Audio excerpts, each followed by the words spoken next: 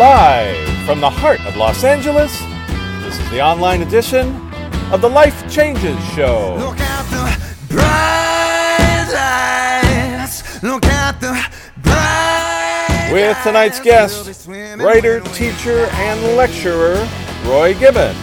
Look at the night sky. Look at the night sky. And performance guest, Catherine Thompson. I am Mark Laisure, and now our host, the MC, the master of change, Filippo Voltaggio. I am looking forward to tonight's show, Love as the Source of Healing. This is our episode 768, and it comes at a perfect time, obviously, because it is, as Dorothy Lee Donahue would say, it is, and it's here, and so it's meant for us. And so, what does it mean, or how does it serve, or what can we do with it? So this moment comes. A lot of you have experienced all kinds of things during the whole COVID thing, and my performance, I as a singer aspect of my life shut down in many ways, and especially the live performances, which I am so much about, and live audience and the live experiences. So that shut down, and then I've been away on top of that for another 2.5 years for various reasons, and so now all of a sudden, 5.5, almost 6 years later, I threw my hat in the ring and said, I'm ready to perform. I mean, I want to perform again. And as soon as I said that, almost immediately, well, actually, it's the holiday season. So all of a sudden, I'm having all these calls, which is wonderful, to perform here and sing there. And it's exciting. And I wasn't quite prepared for it. And I thought, oh, my voice is not ready for this. And I'm not ready for that. And I'm ramping up. And Love is the Source of All Healing, title of our show, happens to be something that I have thought a lot about, because ultimately I'm not prepared, maybe vocally, or I don't have this, because it's been a long time, so I don't have all the material I need or all the songs I need, yada, yada, yada.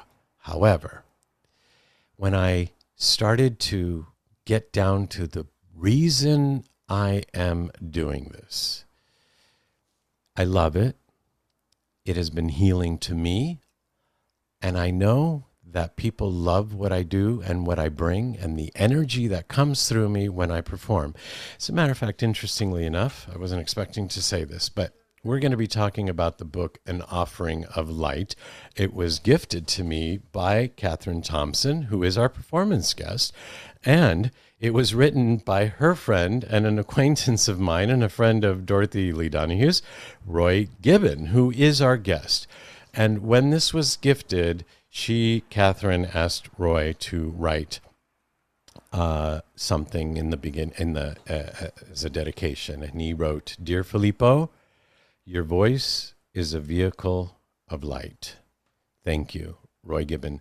That was after he had heard me perform for something I didn't think I was ready for. So I'm going to get emotional. Well, that's a perfect way to start the show off, because the show could have many titles, I think. And I think we could, talk about light being a source of healing, and art and beauty and new agriculture, and so many different topics that this book goes into, and the wisdom he's bringing forth, which are all enveloped in the light. So I'm super excited to dive in. And so true, Mark. The subtitle of the book is Healing with Joy Ray, Natural Agriculture, and Art. And we have the co-author, Roy Gibbon, on the show, who is also a teacher, a lecturer, and workshop leader at Shumei America Education Department. Welcome, Roy Gibbon, to the Life Changes Show. Hi, Filippo. How are you? I am well, thank you, and I am better, and I'm excited because This conversation feels like it's been a long time coming. When Catherine introduced us, you asked me, "Don't I know you?" And then the next thing we realized we did. And on some level, maybe some of us have known each other for many lifetimes. That's in the book too, right? There's a lot in that book. Actually, let's talk about this lifetime for you on your way to an offering of light and all the work that you do, whether it's Shumei or working or writing or teaching. You have had many life experiences. Of those from childhood to now, what do you think are the ones that have shaped you most? Well, okay, I have to keep this brief. So, well, I think my mother was very loving when I was young, but as she got older, she got rather abusive and kind of crazy. So I think I Mm. got rather damaged in my adolescent and teen years. And surprisingly, I had never read a book of any kind until I was in 12th grade. I finally started reading. So it's kind of odd that I would end up being a bit of a scholar and writer now, because I didn't read it all back then. I don't know how that happened. So I felt I needed to do a lot of emotional and psychological healing, and I started doing that in my 20s and started exploring spirituality. I had a number of spiritual teachers, read lots of books and things, and I've done a lot. And so I've been accumulating knowledge and wisdom and hopefully growing. And eventually I connected with Shumei, which is a spiritual and cultural organization headquartered in Japan. And ended up working for them, and I ended up in the education department. And I wrote this book with my friend Atsushi. And the book is a, it's an explanation of their teachings, which is based on their founder, Meishu Sama, which is a Japanese man. It's actually a title. It means Master of Light. And we needed a book that would explain his teachings in a way that would be more accessible to Westerners, to the Western mind. And eventually we found out even our members were interested in learning more about various things that were not available in our publication. So it took on a life of its own, and it took us many years to write. And so the title of the book is An Offering of Light. The subtitle, as you mentioned, is Healing with Jore, Natural Agriculture, and Art. Jore is a form of spiritual healing with light. It's a bit like Reiki, but much more simple than Reiki. It doesn't have a lot of complicated visualizations, and we're not really trying to control the light. Rather, we're wanting to open our hearts and let go and allow the energy to move through us. So rather than elaborate techniques or manipulations, it's more about the consciousness we bring when directing this light for healing, most important of which is to open your heart and focus on love and gratitude. Mm. You could say that love is the most healing power in the universe. And Jore is based on that. Now, actually, I'll go into a little bit of history here. So Meishu Sama, this is back in the late 1920s, people said that they started reporting that they were seeing this deity. In China, it's called Kuan Yin. In Japan, it's called Kanon, which is a deity of love and compassion. And they saw this being hovering around him all the time, and he was aware of it. And one day he said this being entered into him and they merged together. And she or he put a ball of golden light in his gut, in his solar plexus area. And that was the source of Jore, this healing energy. And in a sense, this light is love in action. It's an energy that's very harmonizing and purifying and healing. Um, and just like if you feel loved, you have self-love, you feel loved, your body actually responds to that. Your immune system gets stronger, your heartbeat mellows out, you relax, you feel good about yourself. You start to heal. You may remember, some of you, if you were a child and you fell down, you got hurt, you run inside crying, you're like 4 years old or 5 years old, and you run to your mother and she hugs you and you feel loved. And right away you start feeling better. So love, whether you feel like it comes from within or from others, it's a healing force. And so this energy is based on love. So it's a very harmonizing, nurturing love, nurturing energy. So that's why we say, what was the title of the show? Um, Healing with Love. I forget the title, but anyway, Yeah, that's love at the is the source of basis of healing. Yeah. that's at the basis of all this. So joy not only is for emotional and physical healing, it actually, we feel, supports spiritual growth. Now, that depends partly on how open we are to the energy. There's a certain responsibility for how we connect with the energy. And we feel that as we purify and grow in spirit, our joy, the energy that can come through us, gets stronger because there's less blockages. We're more in alignment, in harmony with the energy, so it becomes stronger. So we're becoming vehicles of light and vehicles of love through sharing this energy. So we're talking about light and the energy of light. And so the absence of light, is that what is known as sickness or illness or misfortune? That's a good question. Well, on emotionally, if we don't feel loved, we can feel very sick. Like we know that infants that, let's say the mother died at birth and they're put in incubators, if nobody holds them and touches them and loves them, they don't do well. Sometimes they die, or they can be very stunted in their physical growth and emotional growth. Children who are very neglected by their parents and they really feel their parents don't love them or care about them, they don't do well. Children that grow up in orphanages where they're just fed and they're not taken care of, they don't feel that anyone cares about them, they have trouble growing up. So love is not just a luxury, it's deeply essential for us as human beings to feel loved. It's hard to say what love is, but children know when they feel loved. Animals know when they feel loved. You can't fool them. As we Mm. get older, as adults, sometimes we can fool ourselves. The mind is very tricky. So love is very important for psychological and emotional development. On the physical level, toxins and malnutrition, and of course, injuries, those things can affect us also. So it's not just on that level. There's many aspects to healing and even growth. It's interesting to me as I'm reading the book and I'm enjoying it. I'm using it almost as a meditation a little bit in the morning that I normally don't take time to do, but I am attracted to not only the writings of Meshushama, but your explanations of them. And so thank you, Roy. And I find it interesting that as I read the chapter on Meshushama's life, he had a very difficult life for someone that was very spiritual and had the light given to him. One would think he walked on water, so to speak, throughout his life, but not the case, right? So there's Yeah, got to be a reason for this. Jesus had a tough time too. Jesus had a tough time. Yes. Right, right. So Yeah. so what's up with that? Yeah, that's a really good question because like people talk about the law of attraction, like if you're positive and so on, that you should attract positive things to you.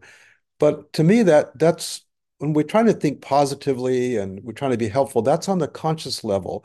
But what about things that are in our subconscious? Hurt, anger, anxiety, poor self-image, resentments.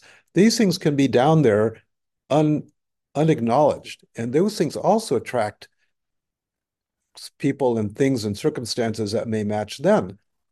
So our vibration, I think, attracts things that work with us, that resonate with us. And then if you believe in past lives, we could have karma from past lives, and that needs to come in, and we need to learn lessons for that and experience it. So we don't know what we don't know what Mesha Sama's past lives may be. If you believe in past lives, there might be things he needed to experience to even out his karma or lessons he needed. And so basically the first half of his life, he was sick, he had injuries, he had his first wife died and his first child died, and his business got destroyed in a great fire and earthquake, and he just went on and on. He was being persecuted by the police because the government was getting very right wing and kind of fascist, and it was just he had a tough time. But after he had some spiritual awakenings, those those things were much, much less. So he just, I think what's that saying? Matt, Uh, man's I'm not sure what you're. crisis is an opportunity. He saw them differently also. Yes, he was a very cheerful, happy, positive, and giving person his whole life. I think he was already an evolved soul, but I guess he had to go through a lot before he was ready to really go consciously and deliberately start getting into spirituality and practicing various things. And apparently he evolved very quickly. So, it's some people start out in a spiritual path very early in life, some later, and some very late. And from the perspective of the soul, I don't think it matters so much when you do it. There's a correct timing for everyone. So Meshushama was very giving. We have a couple minutes before we go to a break here. What was his idea about giving versus receiving? That's a good question.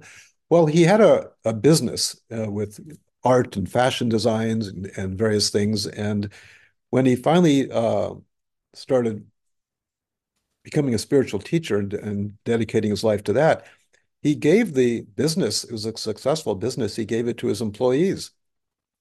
He appreciated them and he wanted them to do well, and it was time to move on. So he had that very generous quality about him. Did he believe in giving is better than receiving? Oh, I see. Um, well, to give is to receive in a way. Like if you give something to someone and you're very happy to do it, their gracious acceptance of it is a form of giving too, because it makes you feel better. And if someone wants to give you something, you don't want to go, oh, no, no, no, I only like to give, I don't want to receive. If you're willing to accept someone's gift with gratitude and no awkward, but you're allowing them to do something that opens their heart and makes them feel better. So giving is receiving and receiving is giving sometimes. Wow, I've never thought about it. Well, maybe I have, but you're bringing it to my consciousness of sometimes the gift is accepting a gift. So we want to give people the opportunity to do things that help them grow and help them open their heart. Wow. And we have to think about it in a larger perspective. What kind of behavior will benefit others? And sometimes giving them opportunities to be helpful in giving is really a gift by giving them that opportunity. So that's where we are with Jorei. So we don't charge money for Jorei. It's a spiritual gift. And we give people the opportunity to share Jorei at various events. Like we sometimes will have a booth at various expos where we're just giving Jorei to everyone for free. And it's really fun. And the longer you're there giving Jorei, you get really high from all this energy. And you're giving, but you're actually receiving because the light is moving through you. And when I do that, I get kind of giddy and very happy, and I'm just kind of falling in love with everyone who shows up. And I feel it was a gift to have that opportunity to be there, and they're giving me a gift by allowing me to give them Jorei. They may feel like they're getting a gift, so it's really hard to say we're giving and we're receiving, where they separate, where they cut off one from the other. Interesting, nice. So the book is called An Offering of Light. Healing with Jorei, which we've spoken a little bit about, natural agriculture and art. So when we come back, we're going to talk about what natural agriculture means, because actually this is the first time I had heard of that, and I like it very much. And then art and why those two are important. And obviously Meshushama thought enough about those as part of a well-balanced spiritual life that he included those in I think the tenets of his work. So we'll find out more from our guest, Roy Gibbon, who is the co-author and who's a teacher and a lecturer and a workshop leader at Shumei America. You can find out more about Shumei at SHUMEI. That's shumei.us. When we come back, we'll have our conversation, finish up our conversation with Roy, and then we'll have our Ask Dorothy segment. And a little later on the show, we will have Catherine Thompson as our performance guest, who will be speaking to us and sharing her music, all on the Life Changes Show online edition when we come back right after this. Want to connect with amazing people who are committed to making a difference? From the Heart Tribe is a platform, community, and movement with the purpose of bringing like-minded humans together to help animals and the environment in order to gain a stronger connection and understanding of the world around us. They are dedicated to effectuating positive change by empowering individuals to organize meaningful and engaging experiences that build compassion for animals and the natural environment. Their founders and members' passion is to inspire others to actively get involved in their homes, their communities, and the world, to raise awareness about the issues we face, and most of all, to be part of the solution. Through their efforts, they have also accomplished some amazing and tangible achievements. Their Pickup for Paradise beach cleanups have collected over 50,000 pieces of foreign debris, and also, thanks to animal rescue and recovery volunteers, over 30% of the volunteers have become vegan or reduced their meat intake. Daily habits make a big difference. Please join any of their upcoming events by going to ftht.org and signing up for their newsletter. You can also follow on Instagram and Facebook at From the Heart Tribe.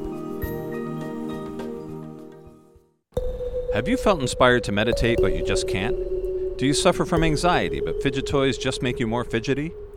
Want to replace negative self-talk in your head that keeps bringing you down? Introducing the latest self-help solution, Phi Beads. Transformational beaded jewelry inspired by ancient wisdom, science, math, and psychology. All Phi beads are designed to incorporate the powerful Fibonacci sequence, nature's mathematical formula that has shaped our existence from the beginning of time. The Fibonacci sequence, also known as the golden mean or the golden ratio, is recognized by our conscious and unconscious mind and resonates as order out of chaos, like we see in plants, flowers, seashells, ocean waves, the pyramids, and in our own body. Not only beautiful, they feel good to wear. Phi beads can help anchor tranquility, positivity, focus, and structure in your life by doing the Phi meditation. Phi meditation helps you harness the power of I am, or intention, affirmation, and manifestation. Affirm the life you want. Get your set of Phi beads at phibeads.com. That's Phi, P-H-I, beads.com. You are listening to a conversation that matters on the Life Changes Show, broadcasting live from the heart of Los Angeles every Monday night at 7 p.m. Pacific Time.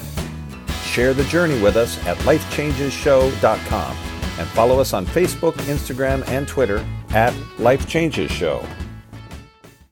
We are back, and we're having a conversation with Roy Gibbon, who's written this beautiful book, An Offering of Light. And in it, Roy, you talk about, or Mr. Shama, it's a fundamental principle, I think, to work with nature. As a matter of fact, one of the quotes I'm reading from the book, which is, I believe, Mr. Shama's quote, the principle of natural agriculture is an overriding respect and concern for nature. So that's interesting because we want to use nature to give us food or give us trees to build houses or whatever it is. But this is, we have to have respect. Please tell us more about that. Well, healing, I think, to be really effective, it needs to be holistic. So that would mean it should encompass our mind and our spirit and our body and our relationships to others, all of that. And Jore, again, the spiritual healing light we were talking about, is a very purifying light that tends to detoxify the body and even the mind of negativity or emotional issues. It tends to make you brighter. But if a person is receiving lots of Jore and they're eating a junk food diet, unhealthy lifestyle, then it's toxins in and then toxins out and toxins in and toxins out. They might just be going around in circles, but not really benefiting. So we feel that to really heal and grow, it's important that our lifestyle starts to adapt and become more in harmony with the light, more in harmony with love and balance and something healthy. So in that sense, he was encouraging people to eat well. And he started noticing even back in the 1940s that pesticides were increasingly being used on crops. And he thought that was not a good thing. So he was one of the pioneers in what you could call organic farming back then. There was also a man in America, his last name was Rodale, and he created the Rodale Institute, and they were also promoting organic farming in this country, and they were collaborating and writing back and forth. Meisama's approach to farming was a little different in details, and so he called it natural agriculture. And unlike organic farming, he didn't use compost to feed the plants or even natural pesticides. It was, for one thing, he felt that all of nature was conscious, intelligent, and sensitive. And so if you sent love and respect to plants and the soil and the world around you, they would thrive. And there was various techniques they would use as well. So the idea was to grow healthy, nutritious food and encourage people to eat that so that they were, rather than taking in toxins or eating food that was low on nutrition, they would just eat a very healthy food. Secondly, if you're receiving spiritual light and trying to heal, but you're obsessing with negative thoughts or negative emotions or treating people badly and speaking badly, then you're developing a lot of bad karma or what he would call spiritual clouds. And again, you're spinning around. So the more you would focus on more positive things such as love or gratitude or altruism, along with giving and receiving light, then people tend to grow more and heal more. And including in that, you don't want to, love is not something you can force. When you try to force it, it becomes fake. So, the poet Rumi once said, your task is not to seek for love, but merely to seek and find all the barriers within yourself that you have built against it. Because love is. Yeah, so the more you try to focus on love, it tends to bring up the very things that are interfering with that love. And rather than run away from that or pretend it's not there, we need to face these things. You want to shine the light into the darkness. And sometimes the very things that we're repressing may actually have some benefits in it. It's not so simple. So we need to be humble enough to know that we're not perfect on one level. On the level of spirit, we're perfect. But as regular human beings, we all have room to grow and learn and expand. So if the more we work on ourselves and develop a healthy lifestyle, healthy behavior, healthy diet, then the light can move through us more efficiently. And not only do we benefit, but our joy becomes stronger too. So having just heard all that, as important as the food aspect and natural agriculture is, there's a quote that says, as our eyes pass over the beauties of nature, an inexpressible joy wells up within us. It would be no exaggeration to call our ideal of heaven on earth the world of art. For it is the world of truth, virtue, and beauty. And it is in art that beauty finds its true expression. And that's Meishu-sama. And D.H. Lawrence says, and you wrote in the book, the human soul needs actual beauty more than bread. How so? More than bread. It's interesting that Meishu-sama had a number of values, what he thought was important for one's spirituality, that are not always brought up in that context. So he felt that beauty was actually a spiritual quality, and that beauty nurtured the soul and opened the heart.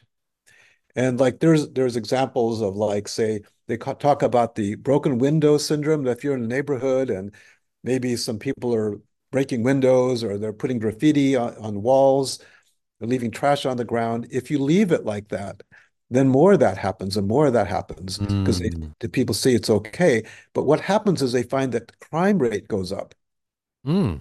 So ugliness and chaos like that has a destructive effect on society, whereas beauty and art and order and cleanliness, these things, they nurture people. They make people feel happy. People naturally are attracted to beauty, whatever it may be. We have slightly different opinions about or taste in beauty, but overall there's a sense of aesthetics, balance, order, harmony. Those things are intrinsic to human needs. So he felt beauty was important. And even in our natural agriculture farms or gardens, we want it to be beautiful. People plant flowers and they make it decorative. And it's very nice. It inspires us. People who are wealthy always want beautiful homes and beautiful gardens. It's it's something, and even if you're poor, you can have a vase of flowers in the house, or you can have an art print on the wall. It doesn't take money to make things look nice. Mm. So, as we're bringing our conversation here to a close shortly, we talked about so many things. As Mark said, we could have gone in so many directions, and you've said that as well. The book is chock full of many things to ponder and learn from. Love and oneness. What can we learn from that? Oh, well, if you don't mind, In I one, want to be in very 1 minute. well. I think Rumi said that love is a bridge that connects you to everything. So love is not just a feeling. It's at the core. I think it's a core energy in the universe that is the that drives evolution and growth, conscious and growth physically and biological evolution, but even spiritual or conscious evolution of consciousness. Um, and love, like I said, is a very healing thing. As you start to feel, the more you feel love, the more you feel connected and one with everything you encounter. And so that one was eventually you feel you merge and you merge with everything. So love is more than just a feeling. It's it's a spiritual force that moves you towards a union with the divine. Hmm. I mentioned early on in the show that this is the holiday season, and we're recording this live. And right now, there are a lot of people struggling. And one of the things, actually, that Dorothy has mentioned over and over is to find gratitude. I've heard it in the past couple Ask Dorothy's. Gratitude and healing is something that you talk about as well in the book. So tell us a little bit about that, how we can apply it today. Well, I think love and gratitude are two of the things that can open one's heart.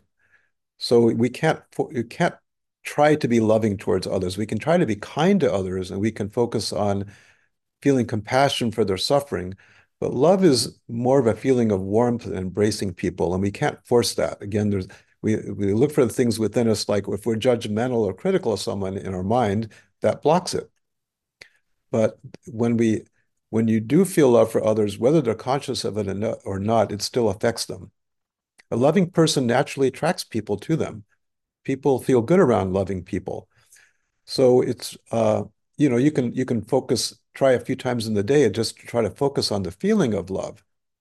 Whereas gratitude also opens a heart, but gratitude is something you can actually work on. It takes effort to focus and notice things that we can be grateful for, whether it's just taking a warm shower in the morning or having a nice breakfast, or people are kind to you and you're happy about that, or you have a job you enjoy. I mean, there's so many things we take for granted. Having a car that runs and is comfortable, so many things we take for granted. So gratitude, you focus on the things that you would normally take for granted and go, oh my God, I'm so lucky. I have this and I have that and I have that. And gratitude all by itself can help you grow and evolve as a person. All by itself, just that as one simple practice. One of our members gave a testimonial about gratitude just the other day about how she was overweight and sad and was doing terrible in school and felt sorry for herself. And she heard a lecture about gratitude and she decided, this was maybe she was 12 years old or something, and she started practicing on that and it completely transformed her. She started getting straight A's. She became popular. She even lost weight. It completely transformed her. So that's something you can make an effort to practice. It's a conscious and deliberate thing. And gratitude can open the heart so you feel more love. Love helps it. You notice the things that you can be grateful for, and they're great. Well, I know one thing. I'm grateful to you, Roy. I'm glad grateful to Catherine to having connected us again, and for you sharing your thoughts. I'm grateful that there's you and people like you out in the world who are bringing the light in the way that each of us are doing in different ways, and you're a great bringer of light. I don't know. I've never said that, so I actually don't know how to say it. How'd I do? Well, that's like you've paid back the compliment. As I said, Oh my gosh. your voice is a vehicle for light, and you paid me a sort of a similar compliment. Oh my gosh. I've never Yes. had anyone say that about me or to me, so thank you very much. Oh, yes. I'm Well, flattered. and there it is. Beautiful. What goes around comes around. Huh? Indeed. It's wonderful. So good. Actually, I'm going to give the Shumei website out again, SHUMEI.US. For anyone that wants to learn more about Shumei, Shumei America, and then Joy Ray. And of course, by the way, they can get this book on Amazon. and I was about to say, and the book is available where books are sold, like Amazon, An Offering of Light by Roy Gibbon, Gibbon. And before we go, I have the pleasure of being on your newsletter list. Is that just for close and personal friends, or is that open to others? Can we put a link to that on our webpage, or? Well, I think that may not quite fit in with the talk we're giving today. So maybe we can think about that later. Okay. Well, very good. Well, I'm happy to be on that list, and in any event, all the best to you, and thank you so much for sharing as you have with Thank us you, tonight. Filippo. Thank you, Roy Gibbon. And with that, we have our Ask Dorothy segment. Dear Dorothy, this is Denise in LA, and I need some advice. This Christmas season is depressing me, as I have been unable to afford my basic needs, and I won't be able to create a happy Christmas like I have in the past for my young son. Any suggestions you may have to assist me in having a good Christmas in spite of my financial circumstances will be greatly appreciated. Oh, Denise, please know that I have received this question from so many people this year, and my heart goes out to all of you. Your first step could be in researching the top Christmas help websites online and find some monetary assistance with one of the charities suggested, and that will feed you and give you other assistance. And as far as gifting your son something special, I suggest that you might want to give him the gift of sharing the Rudolph the Red-Nosed Reindeer story with him. It has a truly wonderful, life-changing message for all of us, and I am grateful to Roy Gibbon for sharing it with me. And now I'd like to share the story of how the story of Rudolph came to be, and trust it will inspire you as much as it inspired me. A man named Bob May, depressed and broken-hearted, stared out his drafty apartment window into the chilling December night. His 4-year-old daughter, Barbara, sat on his lap, quietly sobbing. Bob's wife, Evelyn, was dying of cancer. Little Barbara couldn't understand why her mommy could never come home. Barbara looked up into her dad's eyes and asked, "Why isn't Mommy just like everybody else's mommy?" Bob's jaw tightened and his eyes welled with tears. Her question brought waves of grief, but also of anger.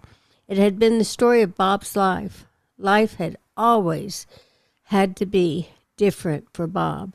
Small when he was a kid, Bob was often bullied by other boys. He was too little at the time to compete in sports. He was often called names he'd rather not remember. From childhood, Bob was different and never seemed to fit in.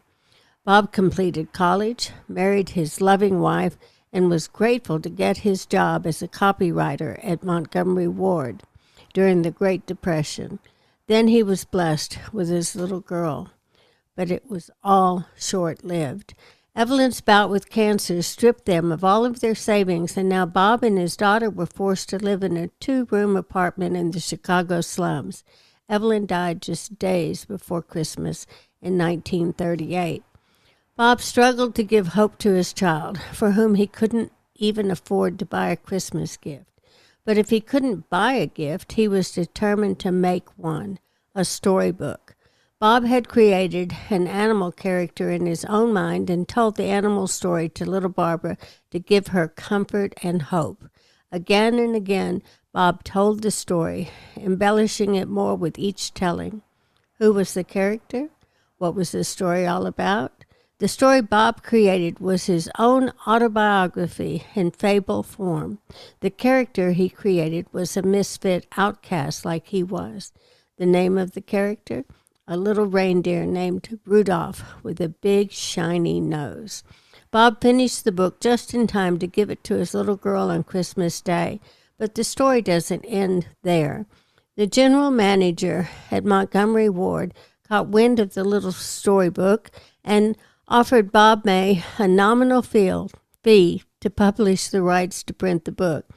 And Ward's went on to print Rudolph the Red-Nosed Reindeer and distribute it to children visiting Santa in their stores. By 1946, Ward's had printed and distributed more than 6 million copies of Rudolph.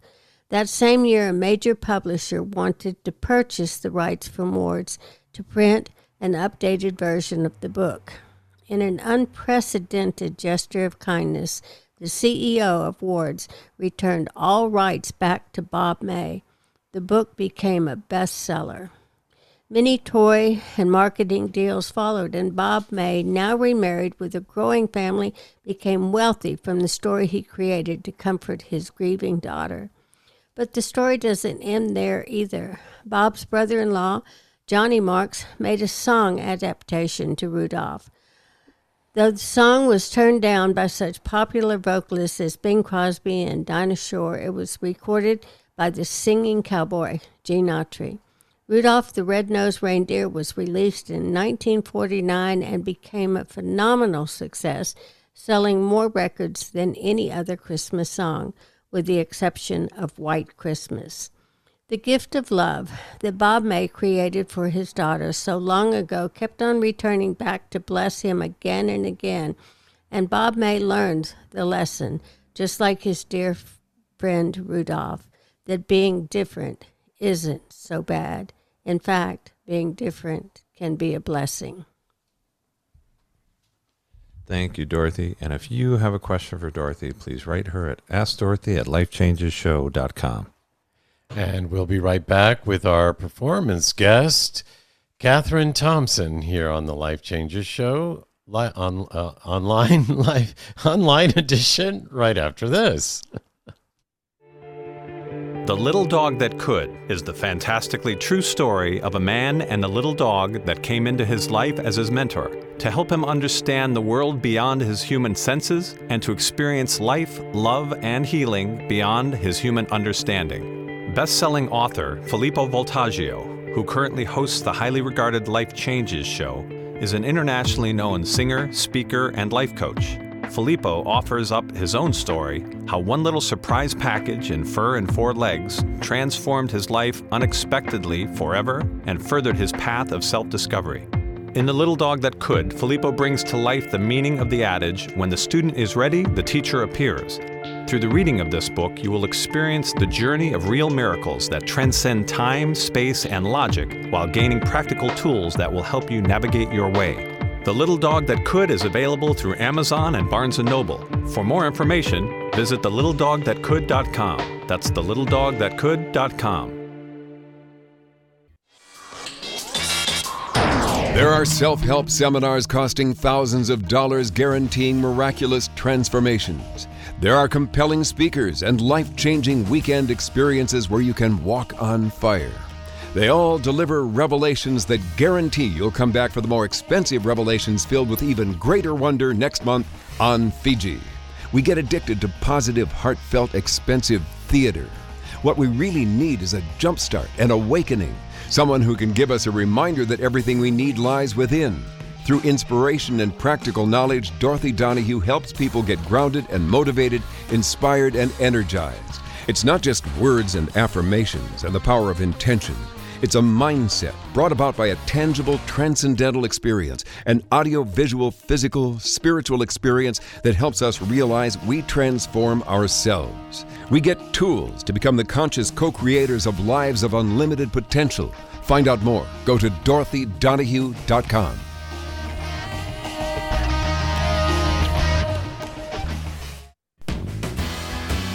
You are listening to a conversation that matters on the Life Changes Show, broadcasting live from the heart of Los Angeles every Monday night at 7 p.m. Pacific Time. Share the journey with us at lifechangesshow.com and follow us on Facebook, Instagram, and Twitter at Life Changes Show. We're back, and I am excited to introduce our performance guest today, flutist, pianist, and Celtic harpist, and so much more. We'll get into it in just a little bit. Catherine Thompson, welcome, Catherine, to the Life Changes Show. Thank you, Filippo, for inviting me. I'm so excited to be here. Thank you. It's great to have you here, and you have, interestingly enough, you're such a professional flutist and pianist and Celtic harpist, and people would have heard you in all kinds of different scenarios, television, films here and there, etc. And yet one of the as important as that is and as exciting, one of the things that excited me the most about you is when I started to tune into your understanding of art and beauty and music, why it's important, and how music and art affect us in a day in and day out basis. Could you please elaborate on that? Well, I think it's hard to put in a nutshell, but basically, everything that we take in as far as the vibration or sound, it goes into our auditory cortex in our brain and affects our whole nervous system. And just think about people are bombarded with so much stimuli, and at the same time they have a choice to discern what kind of sounds or artistic stimuli they want to let in. But basically we're sort of force-fed a lot of sounds, from music to noise pollution. And the arts, in general, arts education and appreciating art and beauty, they help heal us from some of the damage of being force-fed a lot of unpleasant sounds, and they reflect the society that we live in. And I think that it's so important to have arts education, and everybody should experience making art or music or writing, because it helps purify their spirit. In the book, An Offering of Light, this is discussed in those little brief 13 pages, but I have witnessed in my own life working with different people, whether it was students or people who were having emotional problems, how art transformed their lives, whether it was art making or even witnessing art, listening to music. Could be life transforming for them. It certainly was in my own life. I don't know that a lot of people recognize the fact that they hear music or sounds all the time, and whether that's cars or sirens or TV and news going on in the background, or actual music or muzak in stores, as you said. So it's interesting, and the same goes for what we see on television. That's art being shown to us, whether it's beautiful or not, it's there. And what we have in our house potentially, and what we see driving around, etc. So all of these audio and visual stimuli, it sounds like we need to have like an antidote to that, right? Yes.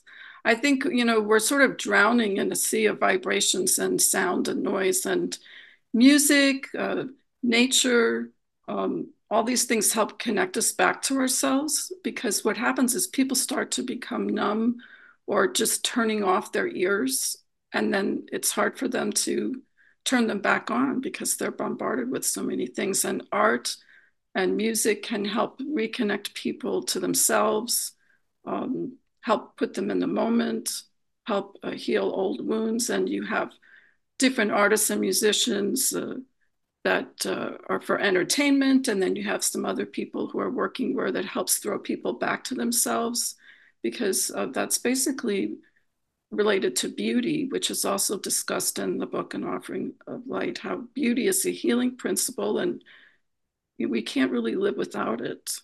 If we don't have beauty in our lives or an appreciation for it, we basically help create more psychopaths. It helps make people feel compassion. They learn compassion through the arts. And this is one of the main principles of Shumei, which is also mentioned in the book. And you go on to say, and maybe I haven't gotten to that part yet, but arts are not just activities, and art can be medicine, right? Absolutely. Art can be medicine. I mean, even if we go back to the ancient Greeks, they used art and music as medicine. Well, let's have a little bit of your medicine. Actually, this first piece that we're going to play is In the Light of Gratitude. And we talked a little bit about that with Roy. In the Light of Gratitude. Now, this is an improvised piece, right? Tell us about it. Yeah, it's a live improvisation for ritual music, for an offering. And so I call it In the Light of Gratitude. And it was created for Shumei America. And it was a live improvisation that they recorded. On the piano, right? Yeah. So here is Catherine Thompson and her improvisation In the Light of Gratitude, pre-recorded on the Life Changes Show online edition.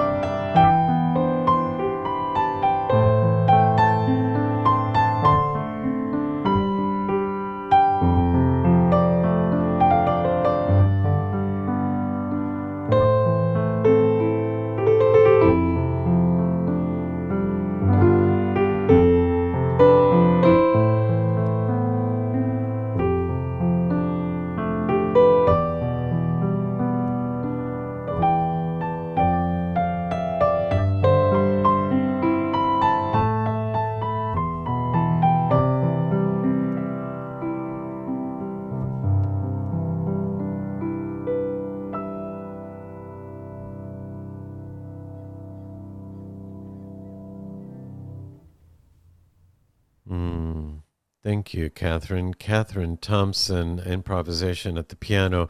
Actually, we have a beautiful video of that piece, In the Light of Gratitude by Catherine Thompson, on the webpage for Catherine at lifechangeshow.com. She did a beautiful soundtrack to pictures and made a video. So there on that page, you'll also find many links, Facebook, Instagram, LinkedIn, etc., for Catherine to learn more about her and hear her music, etc., etc. Catherine, what does somebody do with music? I know that was created for a moment, but that moment can live on. Is this for meditation? Is it for, what would you describe this kind of music for us to use it? How would we use it? Well, it's ambient music, so it could be used for meditation or relaxation, could be used for ceremony.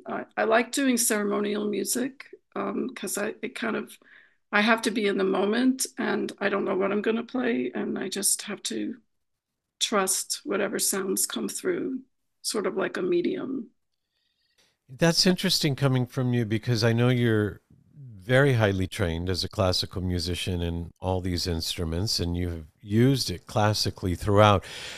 But you have had various experiences in your life as I'm getting to know you and your story, and music has come to mean different things, played different things, and so you went through a healing with music and about music, and so you use that now. You used it for yourself, but because you did, you are able to help people with the music you create in a different way than where you thought you were headed with this, right?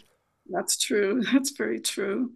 And I enjoy helping other aspiring musicians get in touch with their sort of musical muse. No matter what kind of music it is, when I'm teaching them, I have to get them to sort of trust themselves, because there's so much self-judgment that happens when we're getting trained in music. You know, the way people get instructed to play an instrument or sing. And at the same time, we kind of have to learn to undo it as we get older to find our own voice.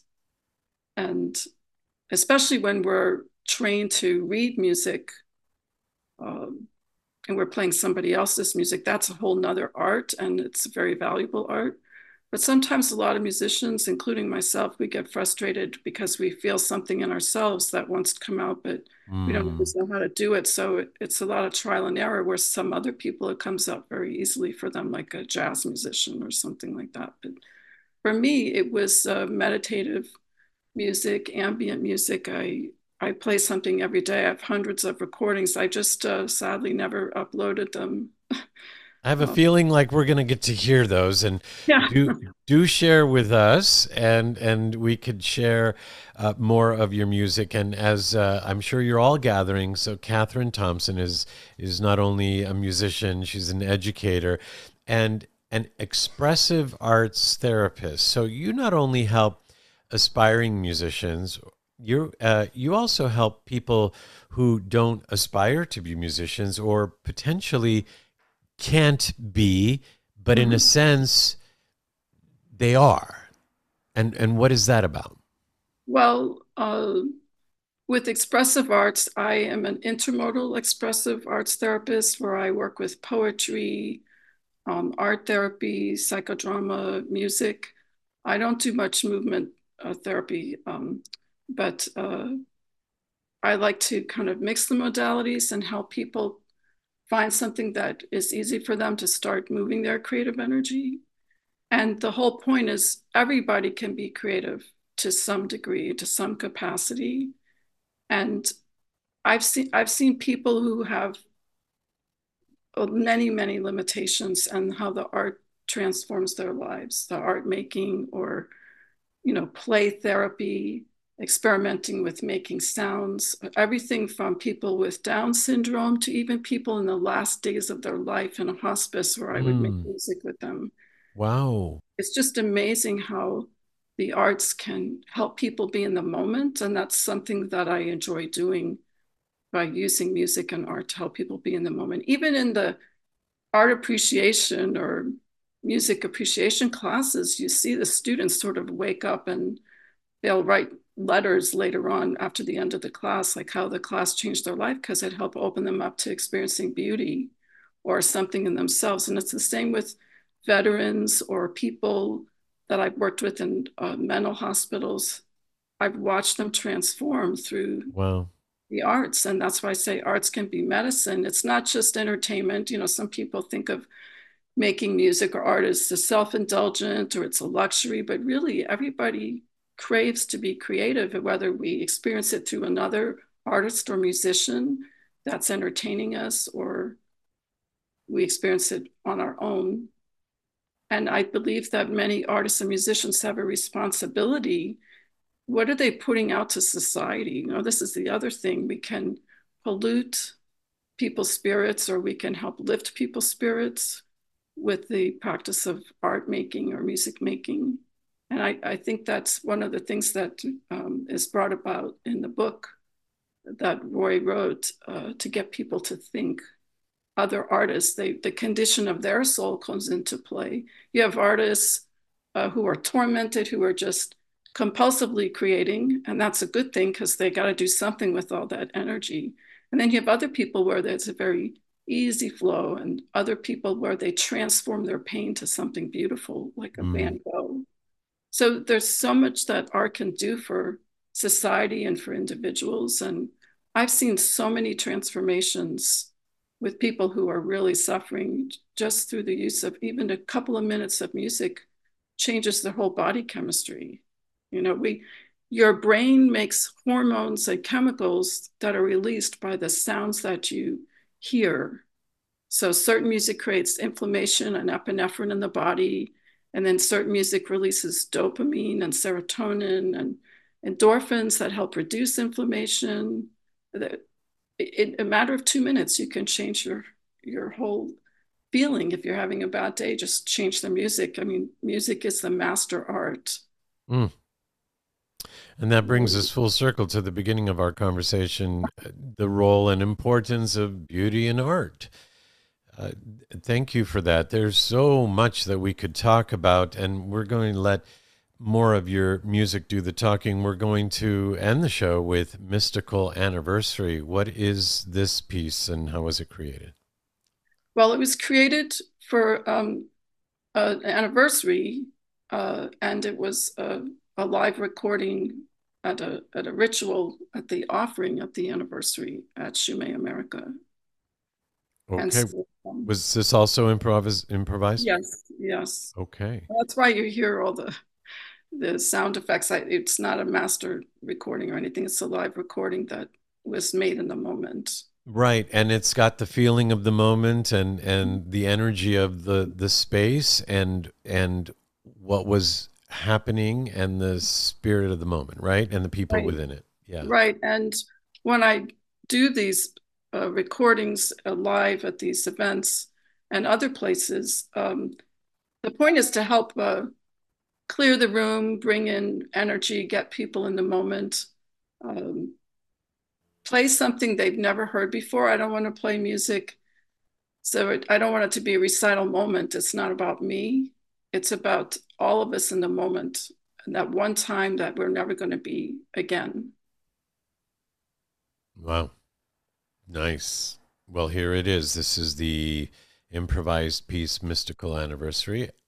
Catherine Thomas at Thompson at the piano at Shumei, America in Pasadena, right? Yes. Okay. And here, pre-recorded on the Life Changes show.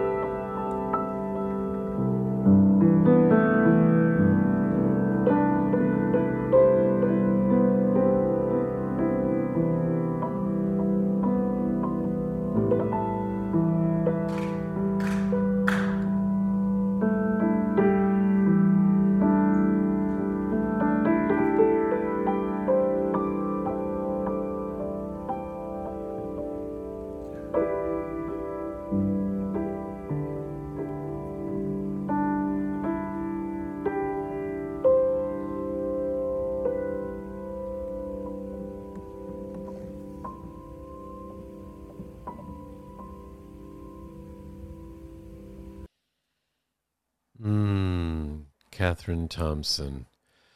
Wow, Catherine, thank you so much. Actually, this is the first time all day I've stopped. And I just stopped and listened. Thank you so much. I needed that. Thank you.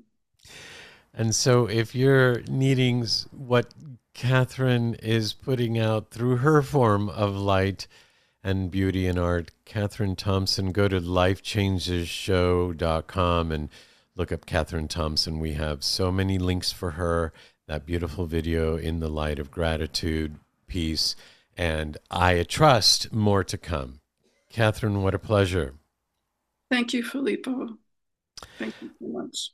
It's our pleasure. I have to give a shout out to Chris Murphy, who introduced us, and I know that I knew Roy Gibbon before, and then Dorothy introduced me to him after again, and then Catherine Yoon. I love this circle of light. Let's keep it going. Let's let it grow brighter. Yes, definitely. And that, with that being said, with a big thank you to Catherine Thompson and a big thank you to Roy Gibbon, that is our show. On behalf of our executive producer, Dorothy Lee Donahue, and our executive producer and co-host, Mark Laisure, I am your host, Filippo Voltaggio, reminding you that as your life changes, I was going to say as your light changes, but that would be appropriate too, but as your life changes, as ours surely did tonight, we're here for you. Ciao, everyone. You have been listening to the Life Changes Show on the BBS Radio Network. Listen live every Monday night at 7 p.m. Pacific Time and visit us online at lifechangesnetwork.com, on Facebook at The Life Changes Show, and on Twitter at Life Changes Show. Join us again next week as we consciously explore and embrace the only constant, life changes. The Life Changes Network is an entertainment network. The views and opinions expressed are those of the guests and participants and do not necessarily reflect the views and opinions of Life Changes.